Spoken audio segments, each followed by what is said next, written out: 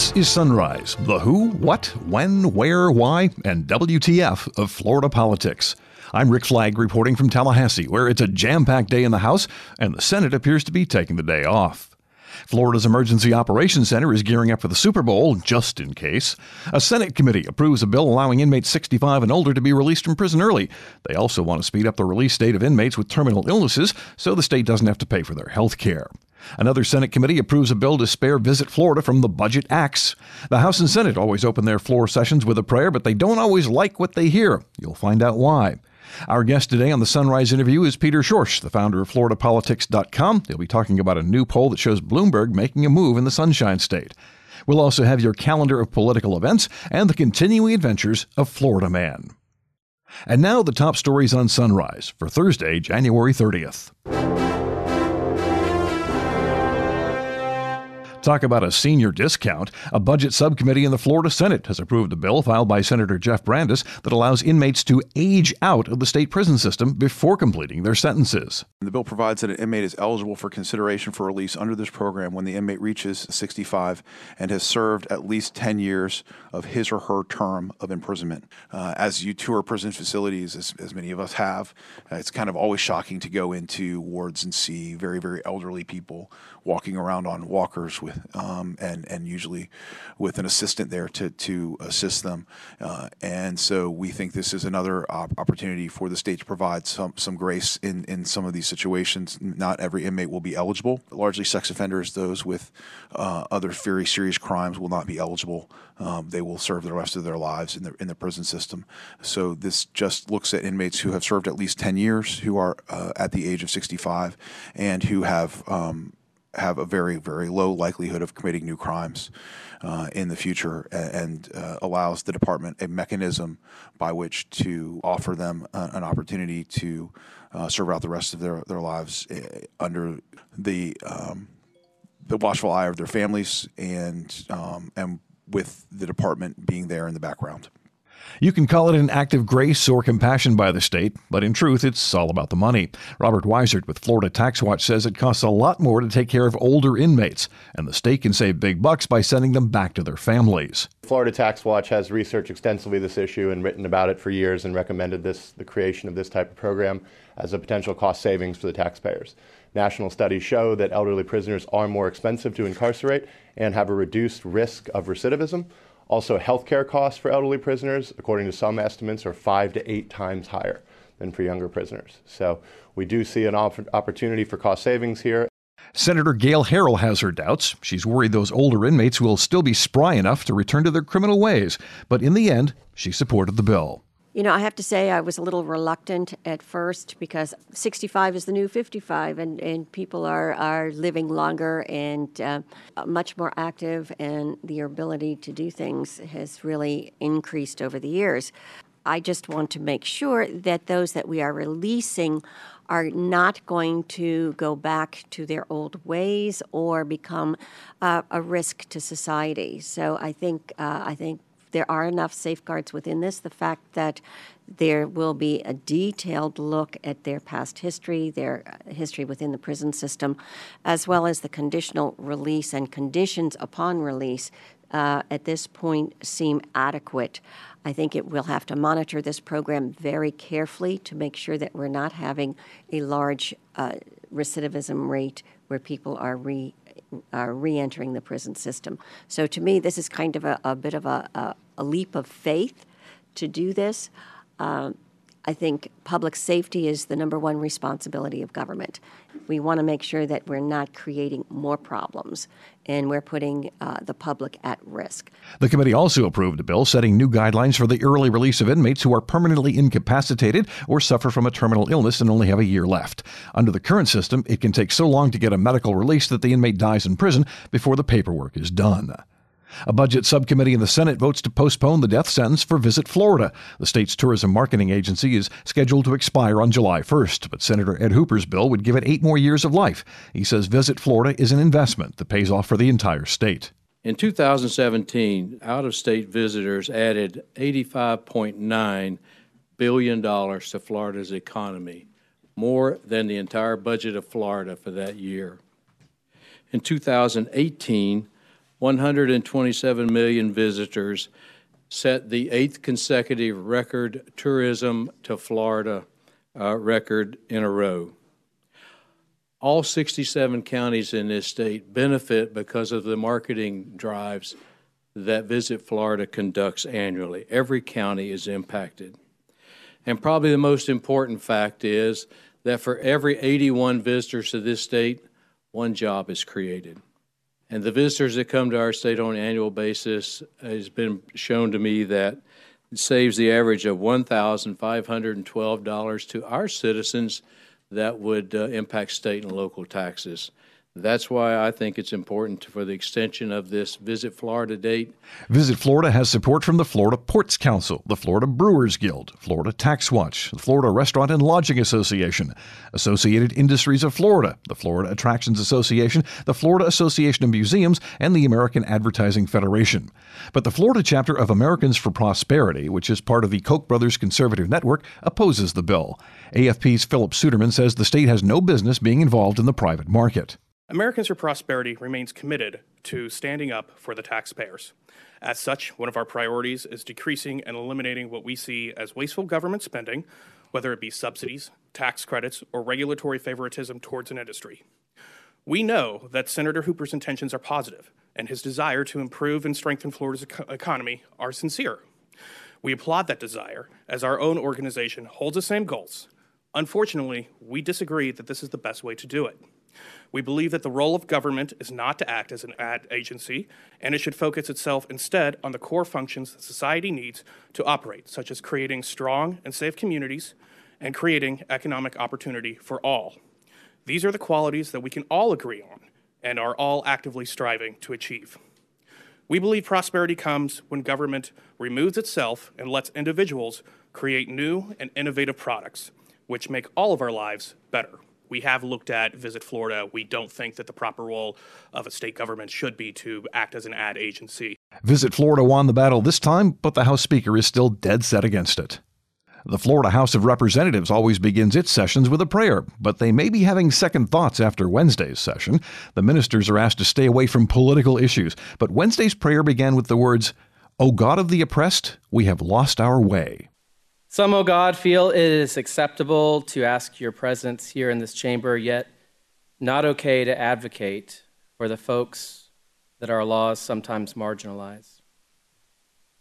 How is it, O God, now too political to advocate for the working class and for those living in poverty, folks who increasingly can't afford Florida? Why is it too political to pray for our teachers and state employees to be paid enough for food on their tables and roofs over their heads? Oh God, is it now too political to pray for your creation, calling for regulations to turn around climate change? Is clean water now too political? And why is it, oh God, too political to demand the dismantling of white supremacy and racism from a state whose laws support voter suppression, target the disproportionate incarceration of black and brown people, and do harm to the undocumented? When, oh God, did it become too political for a woman to make her own medical decisions or for a child to want to attend school without guns? How, oh God, is it too political to pray for LGBTQ people who in the year 2020 simply desire protections for housing and jobs? Is it political to pray for the well-being of transgender children who are at the greatest risk of suicide, whose colors I wear around my neck today, who want to be called by their correct pronouns and be allowed medical treatment? Remind us, O God, that you did not create the marginalized and oppressed political, but all your children you created in your image, and you called them good. We lost our way when we chose to politicize their very existence. If we're not affected by minimum wage or the threatened with deportation, if we can afford health care, or if the color of our skin or the faith we practice or the person we love doesn't dictate how we are treated, then it's easy for us to politicize the lives of others. So forgive us, we pray. Embolden us to speak out for the vulnerable. Quiet us to listen to their voices. Convict us to put your people before party, and liberate both the oppressed and the oppressor in your longing for beloved community. It's in your name we pray. Amen. When I contacted the public information officer for the House Speaker to get the minister's name and affiliation, Fred Piccolo replied with an email that said, "Preposterous prayer. No, don't have his name, nor do I care what it is." His name was the Reverend Andy Oliver of the United Methodist Church in St. Petersburg.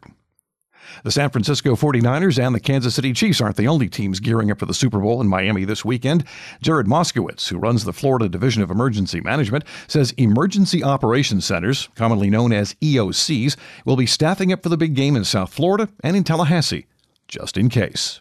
Because this is an event, it's called an event of significant importance, Homeland Security is actually in charge of all of that. We are in a supporting role, not just myself, but FDLE and other state agencies. And so we will have boots on the ground. The EOC is actually going to be open and operating. And so we are going to be ready to support potentially anything that may happen, except the only thing I hope that happens is one of those teams has a good game, and that's the end of that, and people go home in a nice, orderly fashion. So that means the EOC is going to be open and operating. Can you elaborate on what that means? Sure. We have different levels of operation. We're going to be at a level 2, so it requires a certain amount of staff and ESFs from other state agencies to be in the EOC ready in the event, God forbid, something happens. The Tallahassee EOC will be open and operating. The Miami-Dade EOC will be open and operating. The Broward EOC will be open and operating. And we'll also have some personnel on the ground at the stadium. The game kicks off at 6:30 Eastern Time Sunday night at Hard Rock Stadium in Miami Gardens. Next up, a chat with the boss. This is Sunrise from Florida Politics. If you live along the I-4 corridor, learn to use your business experience to impact public policy. Apply today to the Central Florida Political Leadership Institute at cflpli.org. The Orlando Economic Partnership offers this free, nonpartisan program for business-minded leaders to explore whether elected or appointed office is right for them, discover political strategies to succeed and lead, and join a network of influencers. Apply by February 21st. Visit cflpli.org. That's cflpli.org.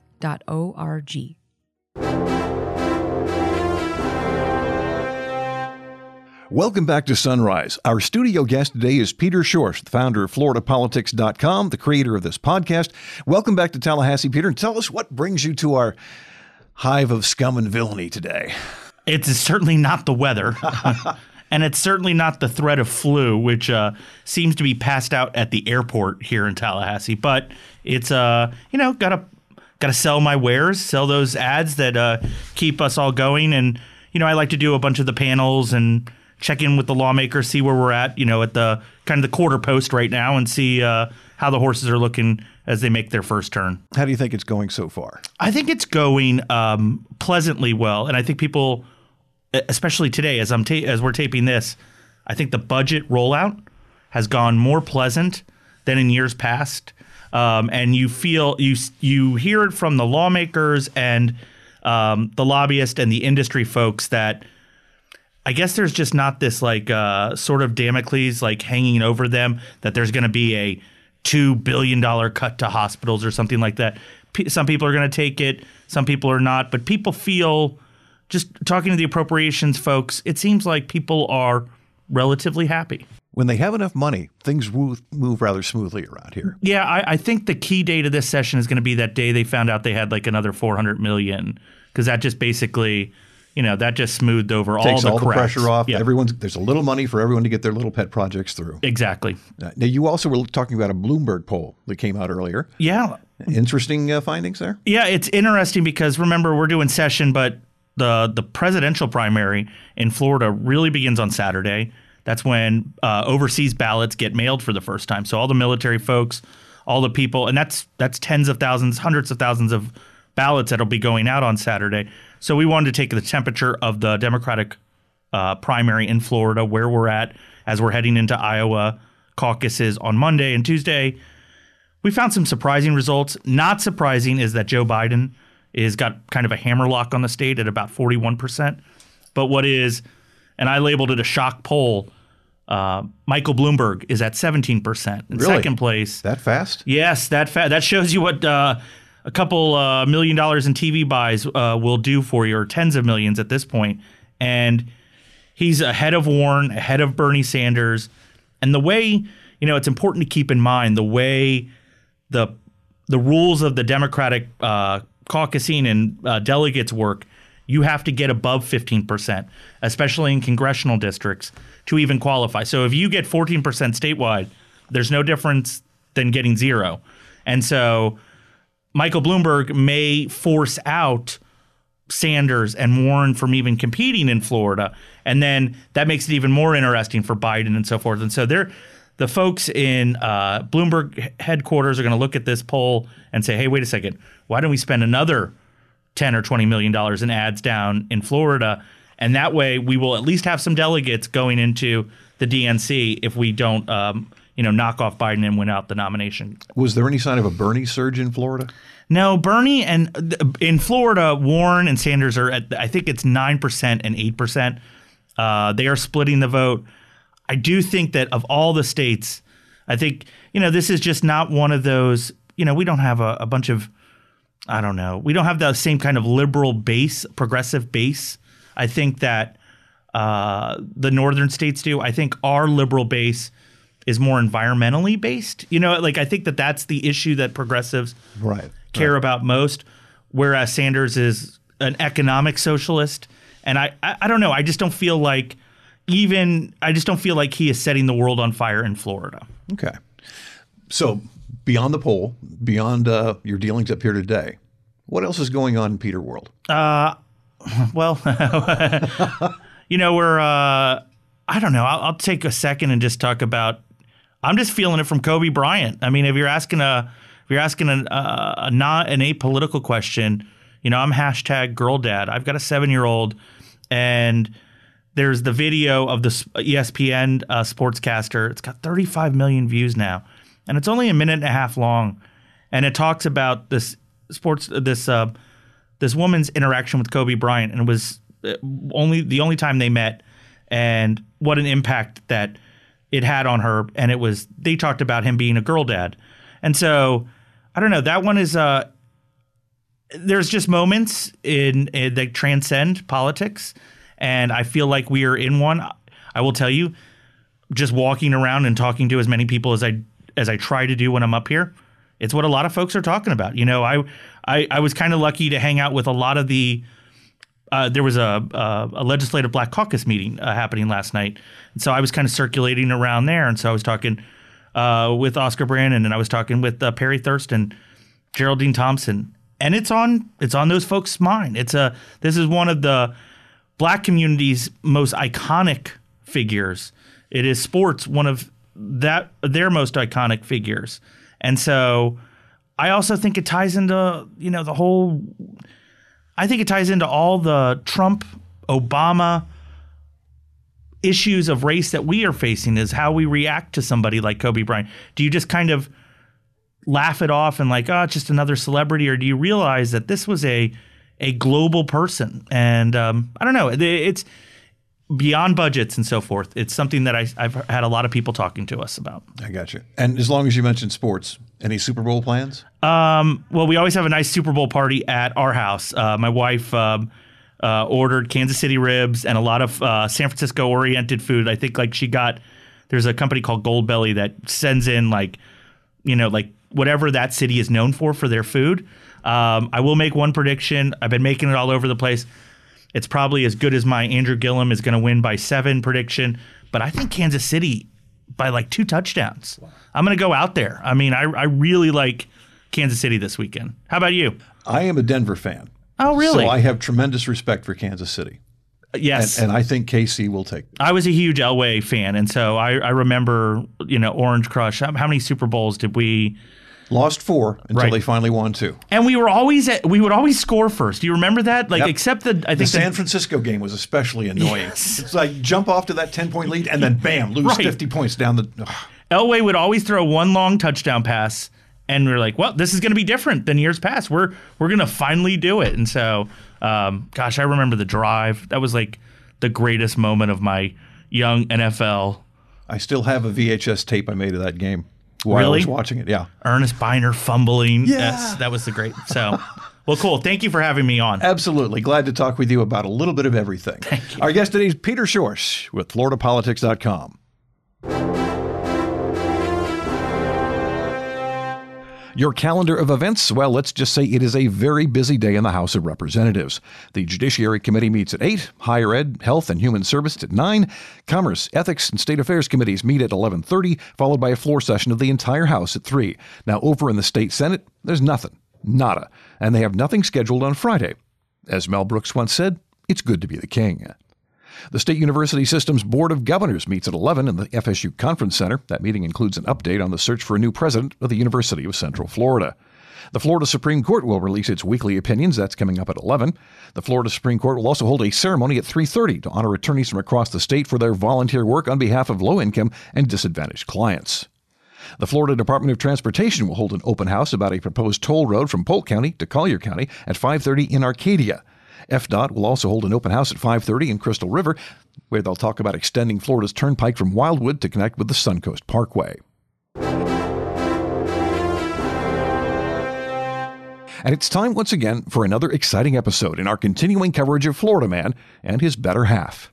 A Florida woman loses her job at a daycare center for writing a note on the belly of an 18-month-old baby, informing the child's mother she was out of diapers. The big black letters covered most of the toddler's torso. The teacher was fired, and the director of the Children's Education Center on Sanibel Island apologized to the mom. 23-year-old Heather Chisholm was furious and said she would be pulling both of her kids from the center, but she's apparently having second thoughts after discovering there is no other available childcare for a toddler her son's age. A spokeswoman for the Florida Department of Children and Families says the agency is looking into the incidents. That's it for today's episode of Sunrise. I'm Rick Flagg in Tallahassee, inviting you to join us again tomorrow as we plumb the depths of Florida politics.